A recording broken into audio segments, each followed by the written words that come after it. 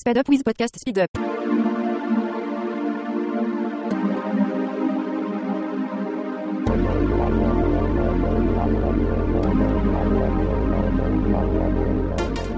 Rationally Speaking is a presentation of New York City skeptics dedicated to promoting critical thinking, skeptical inquiry, and science education. For more information, please visit us at nycskeptics.org.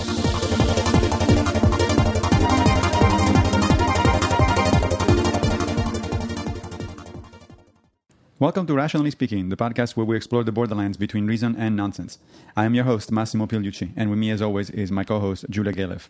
Julia, what are we going to talk about today? Massimo, today we're going to discuss a phenomenon sometimes known as neurobabble.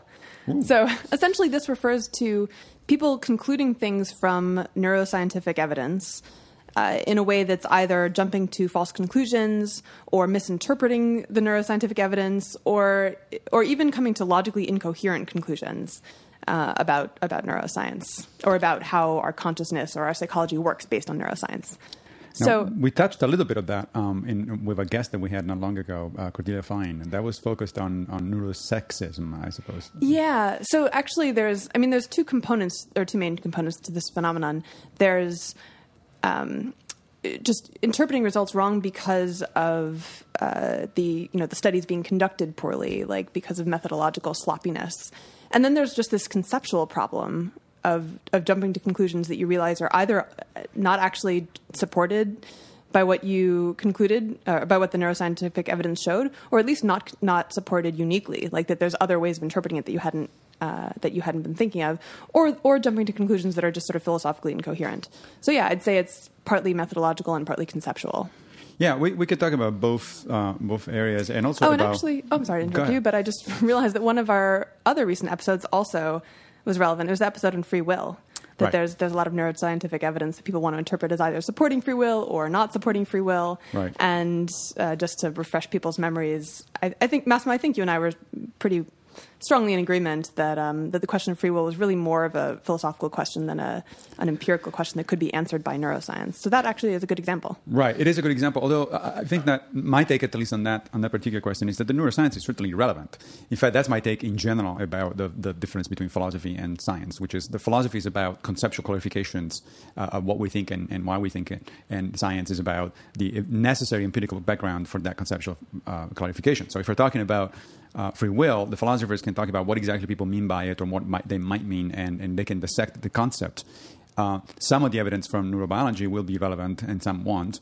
In fact, the best thing that could happen is actually, which it does happen occasionally, is for philosophers and neurobiologists to work together so that the neurobiologist doesn't make claims that go into the philosophical area without understanding philosophy, and vice versa, that the philosopher doesn't say things that are actually inconsistent with factual evidence from science. Now, then I'm actually somewhat misremembering our degree of agreement. Fortunately, it's on tape. Yeah. Well, actually, maybe this is why we get along so well. I just consistently misremember the degree to which we agree, and I think that we agree more than we do. So that's right. By the same friendly. episode, you will remember, have forgotten this disagreement. Yeah, and, definitely. And you'll be fine. But so really briefly, my take in that episode was that there was no neuroscientific evidence that could possibly bear on the question of free will, because the only two logical possibilities are either that our brains are deterministic in the sense that everything that we think had a cause that had a cause that had a cause that had a cause, etc., and we don't have control over the deterministic that deterministic process from the first cause of our brain being created to what we are currently thinking now, or there's some randomness, potentially some quantum randomness in how our brains make decisions. Right. But that also doesn't actually give us any free will because obviously we can't have any control over random processes. So it's either one or the other, some combination of the two. But none of those possibilities allow for what people colloquially like to think of as free will. So to me, it didn't seem like neuroscience actually bore on that question, and that all of the neuroscientific evidence that people thought was relevant was irrelevant. So yes, I thought that was an example of neurobabble. Sorry. No, that's okay. But one of the, I don't want to revisit that discussion too much, but the interesting idea there, I think, is that then you refer to as the colloquial understanding that people have of free will. The folk concept of free will. But now philosophers have something more sophisticated than the colloquial or folk concept in mind, and in fact they have several different things in mind when they talk about free will, several different characteristics of that free will. Now, of which are relevant I should say actually for some of which the neurobiology is relevant, because one of the components of free will is certainly the human ability to engage in decision making. Or in circumstances, okay, so that is relevant in one sense. So that's relevant. Yeah. So this isn't actually a total tangent, because one of the inspirations for this episode was a recent article in Slate, Massimo, that you linked me to, you pointed me to, by Ron Rosenbaum, and it was about what neuroscience can tell us about the question of who is evil and whether evil is even a meaningful concept. Right. So, so free will is relevant to that, because some people will say, well, if neuroscience shows that there's no such thing as free will, then you can't actually blame anyone for for the actions that seem evil to us, and so we can't actually judge any person as evil. Right.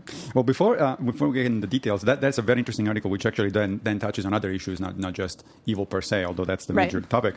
But one of the classical sort of objections to talk of evil that probably most skeptics would be sympathetic to is that, evil, it's a metaphysical concept, and it's basically religious origins and so on and so forth. But Rosenbaum points out actually that atheists, even prominent atheists, use the word like Christopher Hitchens. Well, like Christopher Hitchens. So there's this quote from Christopher Hitchens who invoked the word evil in his obituary of Osama bin Laden, and Rosenbaum says that Hitchens admits wishing he could avoid using, quote, that simplistic but somehow indispensable word, unquote, but that Hitchens feels compelled to call whatever motivated bin Laden a force that, quote, absolutely deserves to be called evil. So this I'm going to interpret that figuratively. Sure. Yes, we can. Absolutely. I don't think that Hitchens meant that literally, but it does mean that there is something to the concept that can be used even by it. Essentially, what Hitchens is referring to there is moral responsibility. Right. Of course. You do want to get to moral responsibility, yeah. And one of the dangers in the sort of neural attack on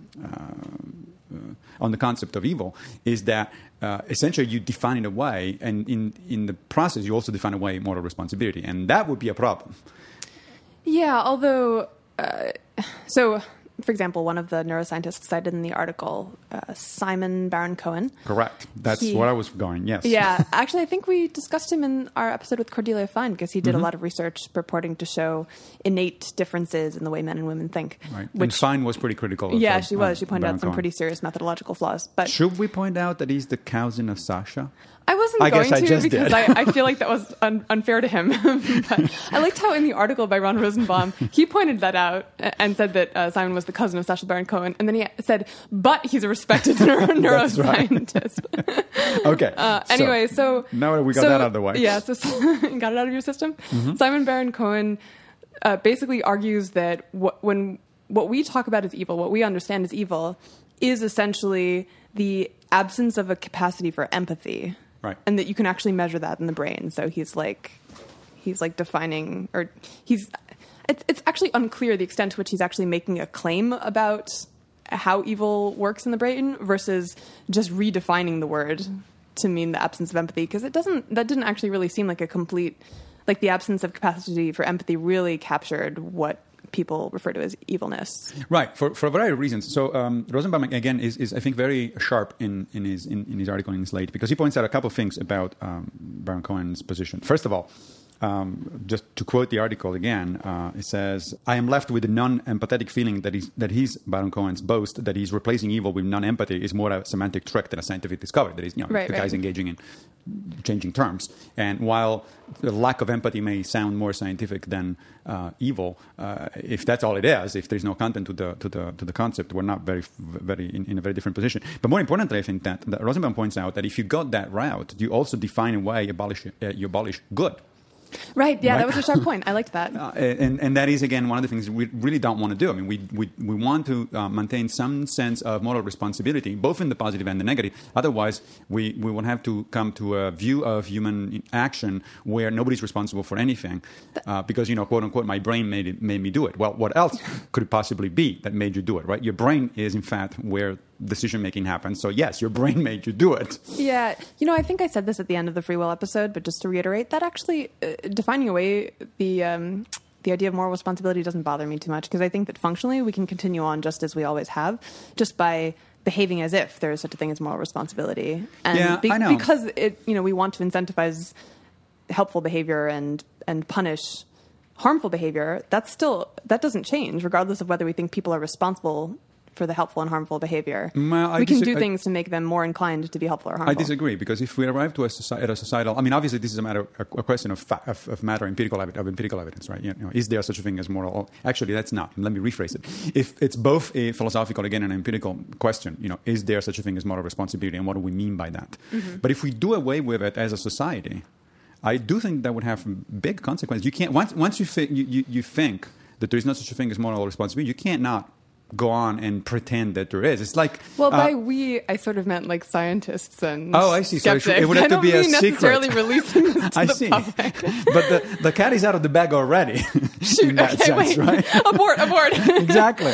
I mean, that's the problem. I mean, that sounds to me like a lot like Pascal's reasoning in his famous wager, where he says, here's the analogy. It's not a direct one-to-one dare analogy. You, sir? I know, but there's something to it. You know, what Pascal said. Look, we cannot actually say whether there is a God or not. So you have to pretend to believe, because it's a good bet. Now, okay, I don't think that's a good analogy. But he actually was talking about pretending.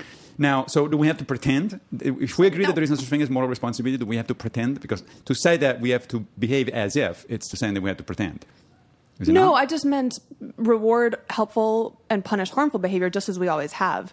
That right. Reward and punishing doesn't actually depend on us thinking that people have free will to choose helpful and harmful behavior. But this is actually getting a little it's going out philosophical and off track. I think we should probably talk a little more concretely about what neuroscientific evidence we're referring to. Sure. So one of the most common is fMRIs. So a lot of the popular press reports of neuroscientific evidence that I would call neurobabble. I should say that a lot of what I'm calling neurobabble, what people call neurobabble, occurs at the popular press level when they're interpreting neuroscientific results. But some of it occurs, I think, at the level of the neuroscientists themselves, who are just sort of not quite thinking clearly about what their actual evidence suggests. There are several technical papers, even technical papers in the prominent literature, where neuroscientists actually make claims about having eliminated the concept of morality or eliminating concept of free will and so on and so forth, when it's pretty clear that they don't know what they're talking about in that case. So, it's not just the general press. Right. Of course, the general press is particularly bad in that regard. But right, which is to be expected.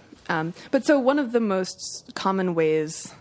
maybe I should call them neurofallacies. One of the most common instances of neurofallacies that I see is that it seems like this happens at least every couple of months. Another article comes out in the popular press about how fMRIs can show whether you're really in love or not, or whether you really have empathy or not, because scientists have located the region of the brain in which love resides, or the region of the brain in which empathy resides. And so it's very easy. You just go into the scanner and look at a picture of your wife, and scientists can tell you whether you really love her. Or, right. You look at a picture of someone in pain, and scientists can tell you whether you really have empathy. And this is problematic for a whole bunch of reasons. Although before I get into that, maybe I should talk a bit about what fMRIs are actually measuring, because that's really because relevant. that is one of the issues. Exactly. That would be on the side of the methodological side of the problems that I was talking about at the beginning of the episode. So fMRIs are actually not directly measuring neural activity. Neural activity is chemical signals and electrical potentials. So fMRI measures changes in the oxygen content of blood in the different parts of the brain. So, and the reason that's relevant is that as the more brain cells fire, the more oxygen they use, and so then oxygenation in that area increases to compensate for the oxygen used by the brain cells. And so that increases what gets picked up by fMRI. But even that isn't quite complete, because fMRIs can measure activity in the regions of the brain, but there's always sort of background activity in the brain. So when scientists say that there was increased activity in a region of the brain, what they're doing is comparing the brain scans or the fMRIs of people, experiencing empathy to people not experiencing empathy, or people looking at a picture of their grandmother to people not looking at a picture of their grandmother. The part of the brain responsible for face recognition would show more activity in the people who are looking at the picture of their grandmother than those who weren't. But even that's sort of that's a statistical. Right. It just means that on average there was a statistically significant increase in activity in this region for the recognition task. Right. So it's not actually as direct as let me make an analogy think. there, because science often runs into these kinds of problems. That is, when there is a new cool technique or a new cool conceptual advancement in science, and people jump on it and start doing a bunch of research on it, and then, however, they start over-claiming, or they start making claims that go way beyond the evidence. The classic example of this is the concept of heritability. Heritability? Yeah. So there's been, for decades, there have been these discussions back and forth about what exactly it is that you can claim about heritability. So you hear things like, intelligence in human beings is 80% or 60% heritable. And most people, including, unfortunately, some scientists, but certainly a lot of people in the media and sort of popular science popularizing and so on, seem to think that means that 60 to 80% of the inheritance of that trait is controlled by the genes, and the rest is a result of environmental influences. Well, in fact, the term heritability refers to a very specific statistical construct, which actually only measures the correlation between genetic variation in a population and variation in the trait in question, let's say in intelligence. So really, heritability explains the amount of variation in intelligence that is correlated with the amount of variation in the genes. That's not at all inheritance. Right. Do you think that mistake is made just by the public or by science writers, or are there scientists who confuse that too? That particular mistake seems to be limited mostly to science writers, journalists, and the public, although I do actually have examples of scientists, not population genetics, no quantitative geneticists who are the professionals in the area, but still biologists who do make that kind of mistake. The problem is that even the specialists make overconfident claims based on measure of heritabilities because they don't seem to be particularly aware of the statistical assumptions that go into making the calculations, the intricacy of the experimental design, and therefore the kinds of things that you can and cannot control for, and so on and so forth, which is why there is a huge technical literature on that. So it's a similar situation where you have certain interesting techniques, certainly tells you something interesting about, in this case, how the human brain works, in the other case, how human characteristics are inherited. But it's very easy because of the technical complexity and the conceptual sophistication of the underlying ideas. It's very, very easy to overstep your boundaries and then just go on and say things that actually make no sense. Right, absolutely. And while we're talking about some of the methodological problems with interpreting fMRI the way people tend to, we should mention that there's a whole bunch of other problems. First of all brains are at least a little bit different. So even if we knew for certain that there's a single region responsible for, let's say, jealousy, the jealousy region in me is going to be slightly different in size and shape and location than the jealousy region in you. And then, so that's the source of variation. And then there's the source of variation just of background brain activity. Because, as I was saying, the measure of activity in a region is relative to the background brain activity. Right. And then people could also vary in how susceptible their neural patterns are to experimental conditions.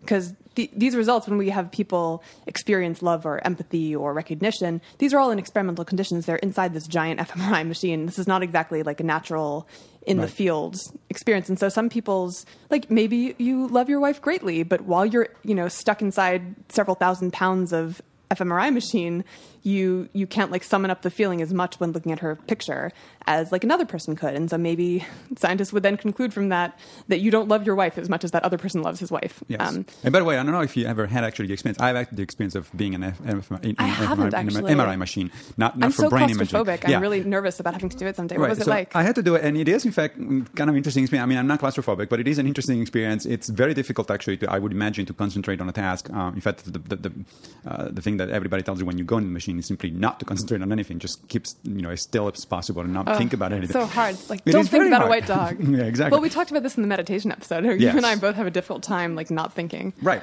Now, for instance, here's another thing that one of the problems with claims of based on fMRI is, of course, that there's quite a bit to be debated there about what exactly the claim is. Because if the claim is that certain areas of the brain are involved in, which is some neutral, it's a fairly neutral term, involved in X, where X could be being in love or making decisions or whatever.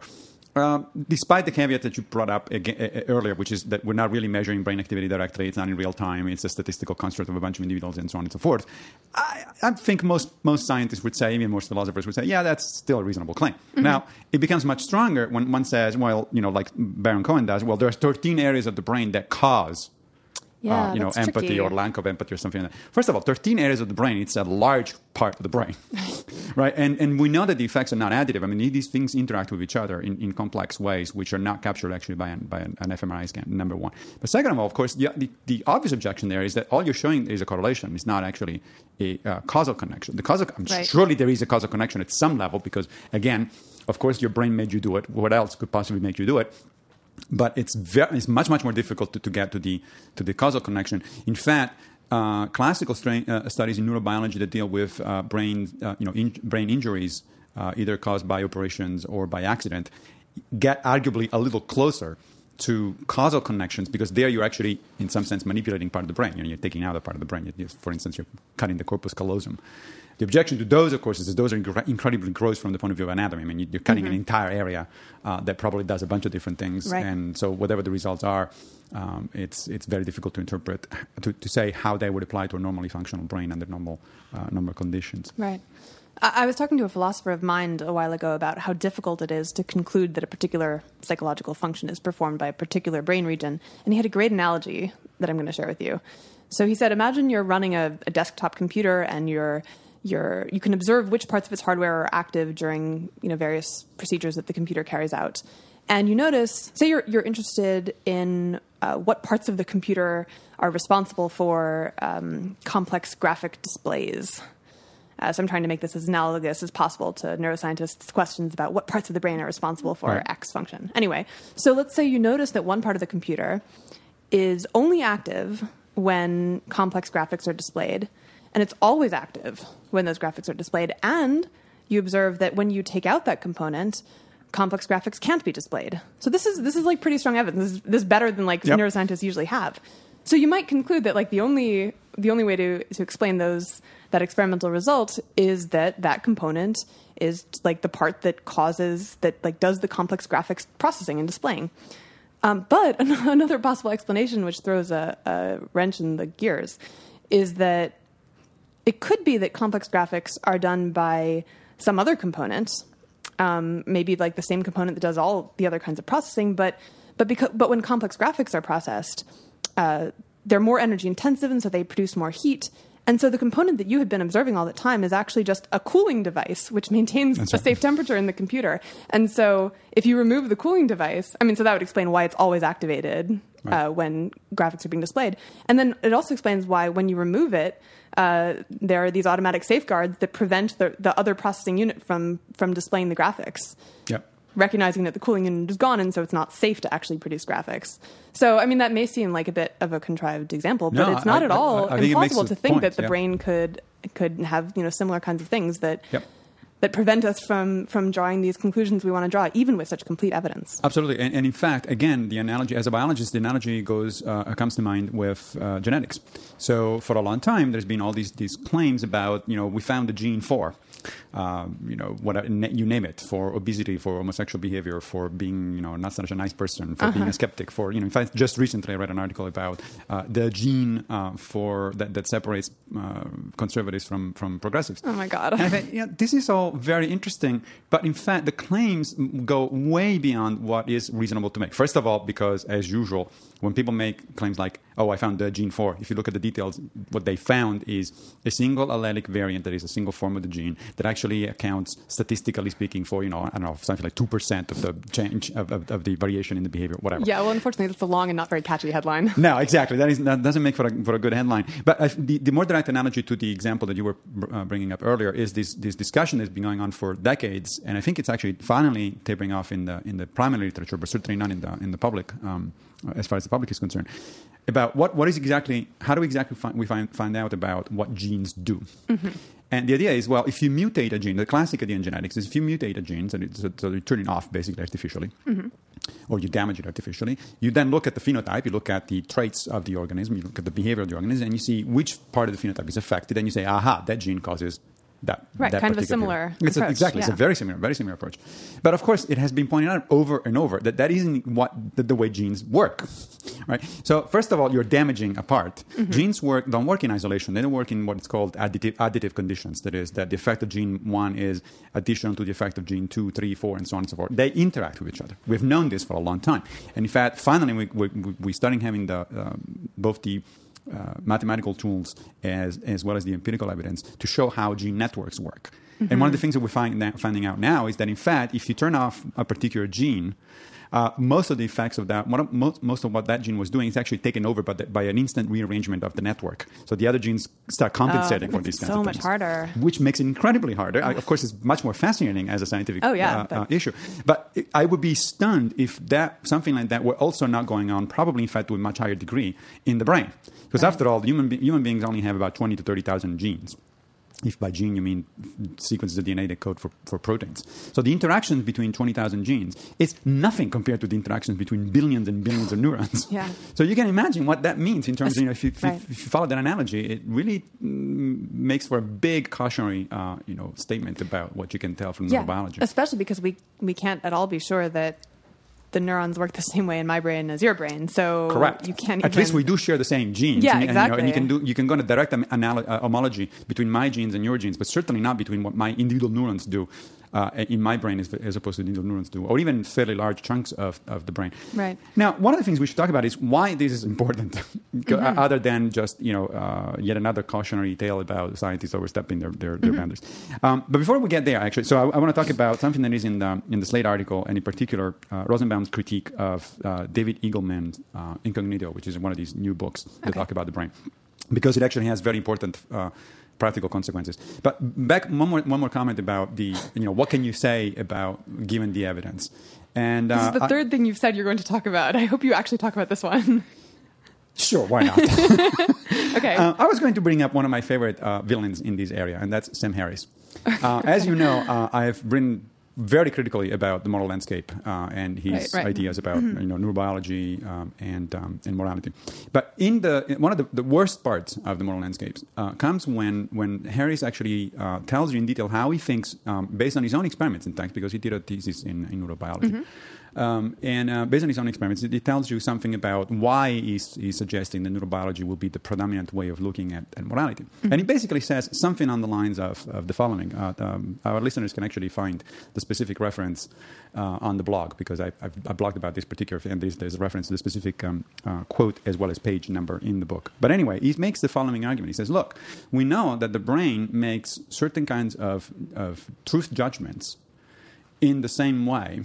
It uses the same areas to make truth judgments, regardless of whether those truth judgments are concerned with, say, mathematical propositions like 2 + 2 = 4, or factual propositions such as the Earth goes around the sun, or moral judgments such as it's true that genocide is a bad thing.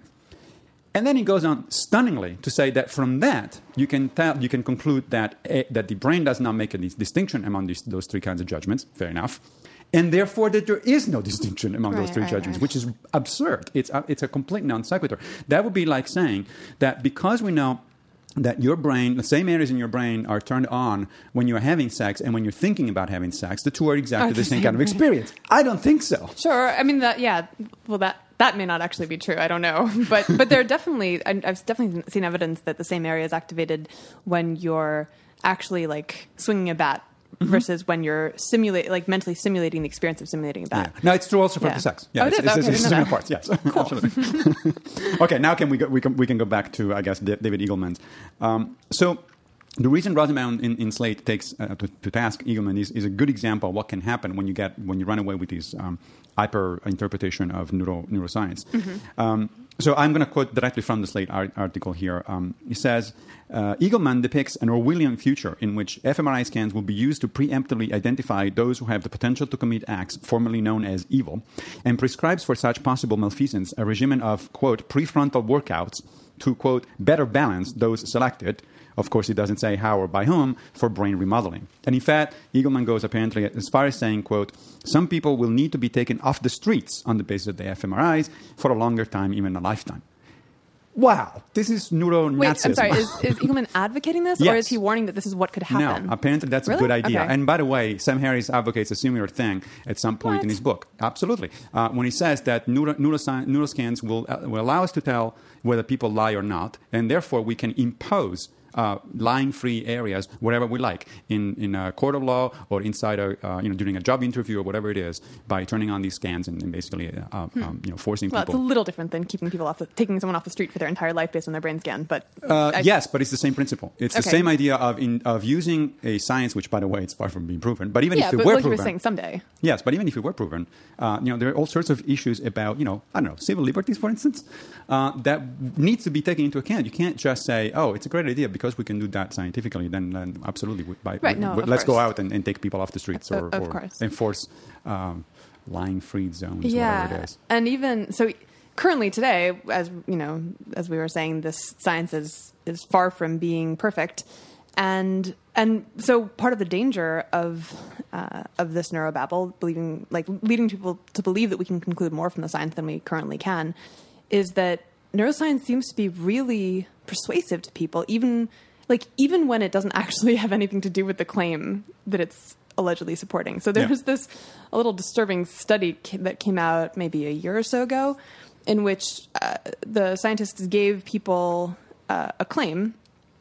And the claim was followed by one of 4 different types of explanation. Either people got a good explanation that was like a logically sound, like strongly empirically supported explanation for the claim, or they got a bad explanation. It's just like really logically incoherent and didn't have good evidence. Or they got the good explanation combined with some irrelevant neuroscience. I think it was pictures of brain scans that it just had nothing to do with the actual claim in question. And then the 4th group got the bad explanation combined with the irrelevant neuroscience.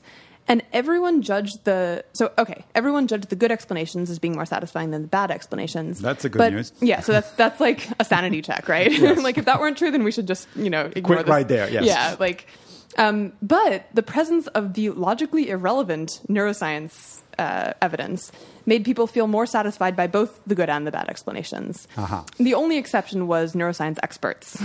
Really? Which, thank God, right? I mean, yes. At the very least, then. Yeah, but even students in neuroscience classes, so students who knew something about neuroscience, were still more persuaded by explanations when they were accompanied by irrelevant neuroscience evidence. That's why we're doing these kind of podcasts, and that's why we are often, or certainly even on the blog, pointing out when science oversteps boundaries, when the interpretation of scientific findings is oversold, and so on and so forth. Because there is exactly that danger, that science has a very large and well-deserved, of course, social cachet, except when it comes to climate change and evolution, for instance, or vaccine and autism or something like that.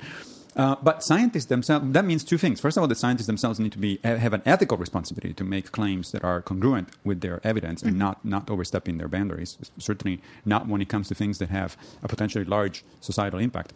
Yeah, this is totally relevant to things like court testimony. For example, in fact, we're going to go there in a second.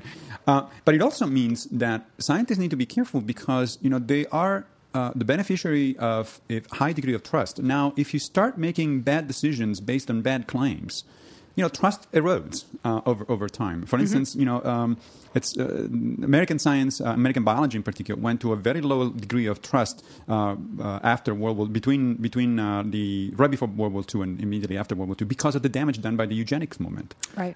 It was very popular at one point. There were prominent scientists who were backing up the ideas of eugenicists, and when that started to be associated with the Nazi and what they were doing over in Europe, then obviously they lost credibility and they lost input with the public. So you need to be careful. When you have trust, trust is something that needs to be managed very carefully.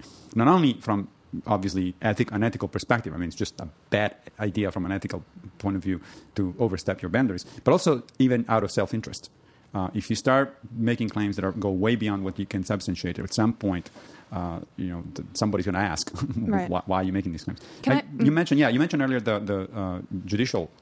Yes. The legal implication of these things, right? Of using neuroscientific evidence in court and how it has this really powerful persuasive effect on people, even when it's completely irrelevant. That's right. So one case, of course, first of all, the article in Slate cites this idea that this is now becoming the sort of brain made me do it defense in a bunch of cases, of individual cases. But there's this, the example that the author Rosenbaum gets into some detail is very recent, and it actually goes all the way up to the Supreme Court. And this is a dissenting opinion by Justice Stephen Breyer about a ruling. If you remember, a few months ago, there was this ruling denying the right of California to ban violent video games. Right. And Breyer dissented from the majority opinion, who actually said that California cannot ban violent video games, even for children, and so on and so forth. And Breyer cited cutting-edge neuroscience, quote unquote, in favor of his opinion, where he was basically saying that being exposed to certain violent imageries has certain, excites certain areas of the brain, and that shows that there is an effect of the violence on the brain. Well, of course there is an effect of the violence on the brain. Whatever you're watching, I mean, I have to disclose, by the way, that in that particular case, I actually agree with Breyer's minority opinion. Those video games should be banned. I don't know if you actually looked at what these things done, but those are the kinds of things where main characters at some point at the end of the video game, they get literally ripped off and cut in two. There's a woman that gets cut in two from the lower parts of to the head. I mean, it's really stuff that I frankly don't think children should be exposed to, and I really don't buy. Well, the question is just whether that decision should be in the hands of the parents or the government, right? We should do an episode on that. Actually. We should do an episode about that. Yeah. But anyway, what I was saying was I was disclosing my sort of in this case, I guess, political bias, which is actually in favor of Breyer. Right. But what I'm saying is that was not the argument. That was not the way to argue about this case, because everything that we're exposed to has an effect on a measurable effect on the brain. So that is actually that would be an example of a fundamental conceptual or philosophical confusion. That thinking that seeing an effect of something in the brain is somehow proves something about that's sort of a special case. That is every case. It's every case, exactly. So that there's one other interesting and common philosophical conclusion, or what I think is a philosophical conclusion that I want to talk about before we close. And that's the conflation of description with explanation. Mm-hmm. So I see this in a lot of neuroscience discussions, that people seem to think that once you know which regions of the brain are associated with some particular behavior or psychological phenomenon, then you've explained that behavior or phenomenon. Right. But you haven't. It's still purely descriptive information. It's not explanatory. That's right. I mean, it's still usually valuable to know. It's valuable to have as complete of a brain function map as possible, but I don't think it's valuable in itself. It's valuable because it can help us in answering the explanatory questions that we really care about. I can think of two ways it's helpful, actually. The first is that if we can say with confidence that a certain region is both necessary and sufficient for the experience of some, say, emotion, say jealousy, then we can use that to do experiments on the causes or effects of jealousy. Sure. Because we're confident about that, about the location. And then second, learning about whether certain functions are localized in one place or not is helpful just in our general understanding of how the brain works. So It's not really the particular location of the function that's helpful here. It's just the fact of whether it does actually have a particular location or not. That's really important to know. Absolutely. And in fact, let's take your case of jealousy. I mean, even under those ideal conditions you're talking about, one cannot simply conclude that therefore those areas of the brain cause jealousy. What one can conclude is that given a certain cultural milieu and certain behaviors from other people, those areas of the brains may be causally connected to the reaction, the emotion of jealousy. But if you it's very possible, and in fact we have examples of that if you change the cultural milieu, if the same kind of behavior, it's not culturally supposed to elicit jealousy, it will not.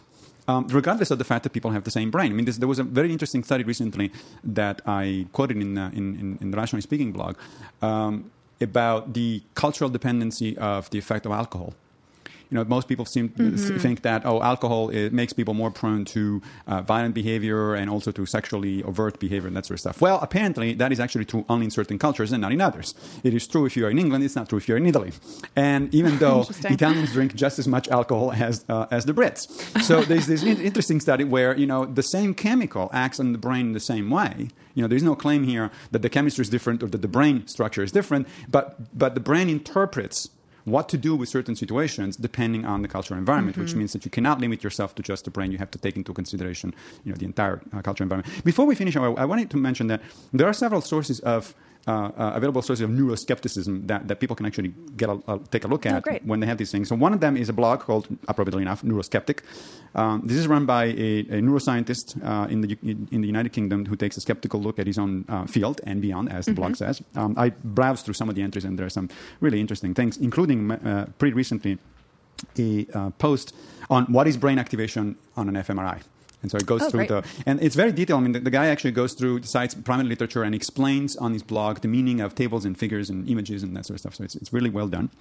Another is an article that is actually cited in the Slate magazine article that we have been discussing for most of this time will be linked also from the podcast website. It's by Jonathan Marks, and it was published in this last year, I believe. The title is A Neuroskeptic's Guide to Neuroethics and National Security.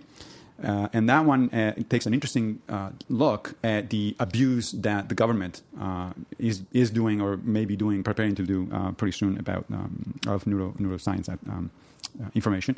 And finally, there's an interesting collection of essays. This is a book by MIT Press. It's called Neuroethics: An Introduction with Readings, where there is a range of opinions and a range on the subject and a range of topics that are covered. Some of these include, brain self and concept of authenticity, brain readings, and what does it mean to do neuroimaging, the neurobiology of intelligence, that sort of stuff. Then it gets into neuroscience and justice, which is something that we briefly talked about, as well as the idea of personhood and even, in fact, animal neuroethics, because, of course, there's no reason why you couldn't do fMRIs on cats and dogs and other things. So, Massimo, now the podcast ending spot in my brain is lighting up. And since I have no free will, I am compelled to do what it tells me to, which is to announce that we're out of time. That was compelled you to do that. Yeah, but yes. Hard to distinguish. Right. So we're out of time, and we're going to move on now to the Rationally Speaking picks.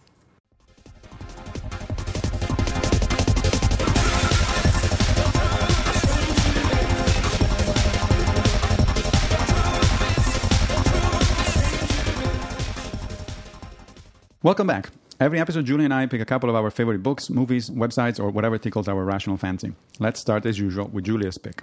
Thanks, Massimo. My pick is a book that came out last year. It's called Rationality and the Reflective Mind by Keith Stanovich, who's a professor at University of Toronto. So this is a really great, comprehensive discussion of what current research to date has told us about rationality and about how the human brain diverges from rationality. And one of the reasons that I particularly appreciated it is that, so I've often read and talked to people about cognitive biases and logical fallacies, but they were never, the way they were stored in my brain, all that information about biases and fallacies, was sort of in a big heap, or if you want to be more charitable, a list. Yes. But there was never, I never really had any sort of more organized way of understanding the relationships between the biases and fallacies, even though I had the vague sense that some of them were like specific examples or manifestations of other biases, or that certain ones were like generalizations of others. Anyway, but so this book has this really great comprehensive sort of bird's eye view taxonomy of how the biases and fallacies are related to each other. It's very nice. It's clear and it's convincing. So just to give you a brief taste, there's sort of three rough types of bias of ways that human decision making can go off the rails.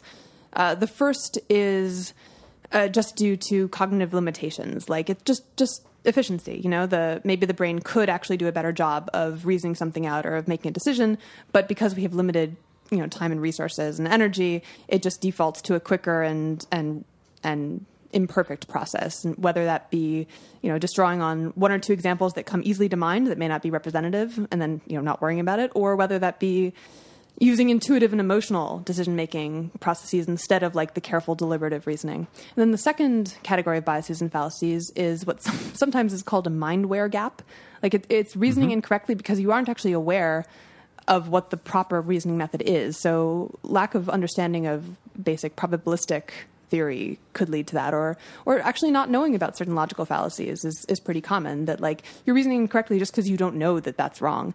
And then the third category is sometimes called corrupted mindware. So that's faulty reasoning, not as a result of the absence of knowledge about proper reasoning, but instead it's the result of the presence of false knowledge about reasoning. So that could be the result of either believing something about folk psychology or just having sort of confused philosophical concepts, like believing in a soul, for example, or believing in that you sort of exist in your brain, like that everything your brain produces is being viewed and experienced by you, and you're sort of this homunculus like sitting in your brain in the Cartesian theater. So that would be an example of corrupted mindware that leads to false reasoning. Anyway, it's just, I really appreciated having this theoretical framework in which to think about biases and fallacies. And of course, Stanovich gets into more detail than that, but that's a good starting place. Sounds good. The only bad thing about the book is not available for Kindle.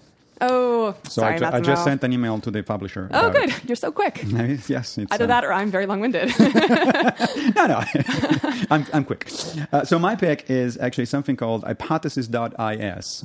We will link to the introductory video of this thing.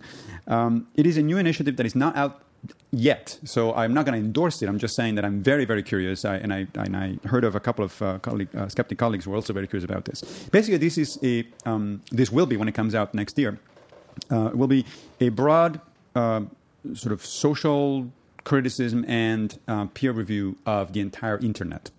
Whoa. Yes, indeed. That's ambitious. It is ambitious. Of course, it will be done in stages. And now these people seem to have thought quite a bit about what they're doing and how to implement it, because other people have tried before, right? Google has ratings on all sorts of things and on internet sites.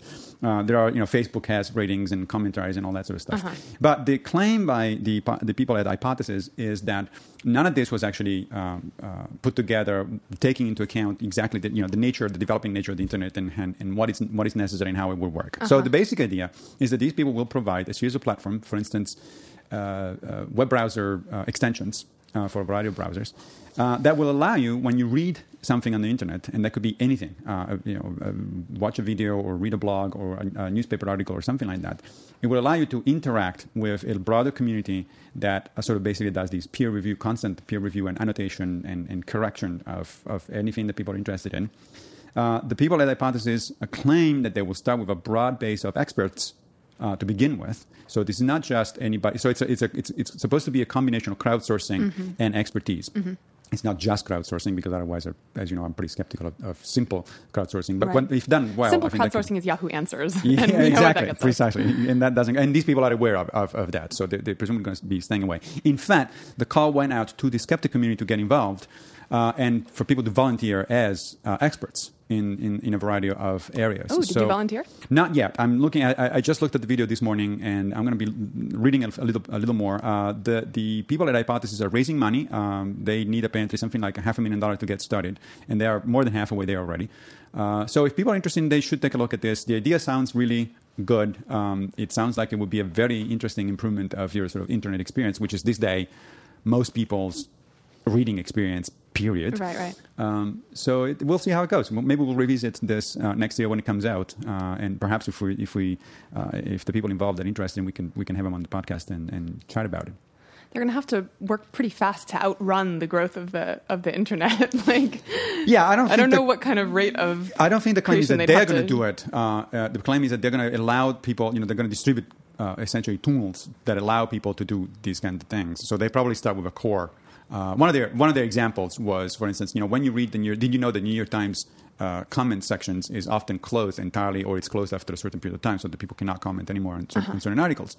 And he said, the question was, well, why not leaving open in perpetuity? But more importantly, the guy that in the video says, why are the comments right at the bottom where pretty much nobody reads them? You think that if there is, for instance, something factually wrong with the article, there ought to be a note, an annotation, right by interesting. Exactly right when it is, where the problem is, and something that says, okay, there's a flag here, something is not right.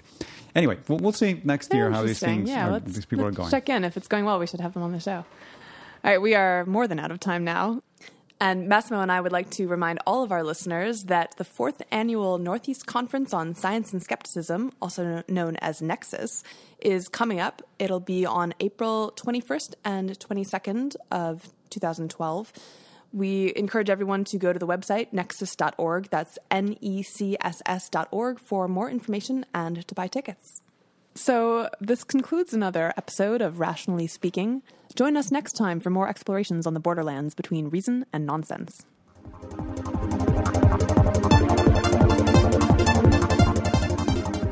The Rationally Speaking podcast is presented by New York City Skeptics. For program notes, links, and to get involved in an online conversation about this and other episodes, please visit rationallyspeakingpodcast.org. This podcast is produced by Benny Pollack and recorded in the heart of Greenwich Village, New York. Our theme, Truth, by Todd Rundgren, is used by permission. Thank you for listening.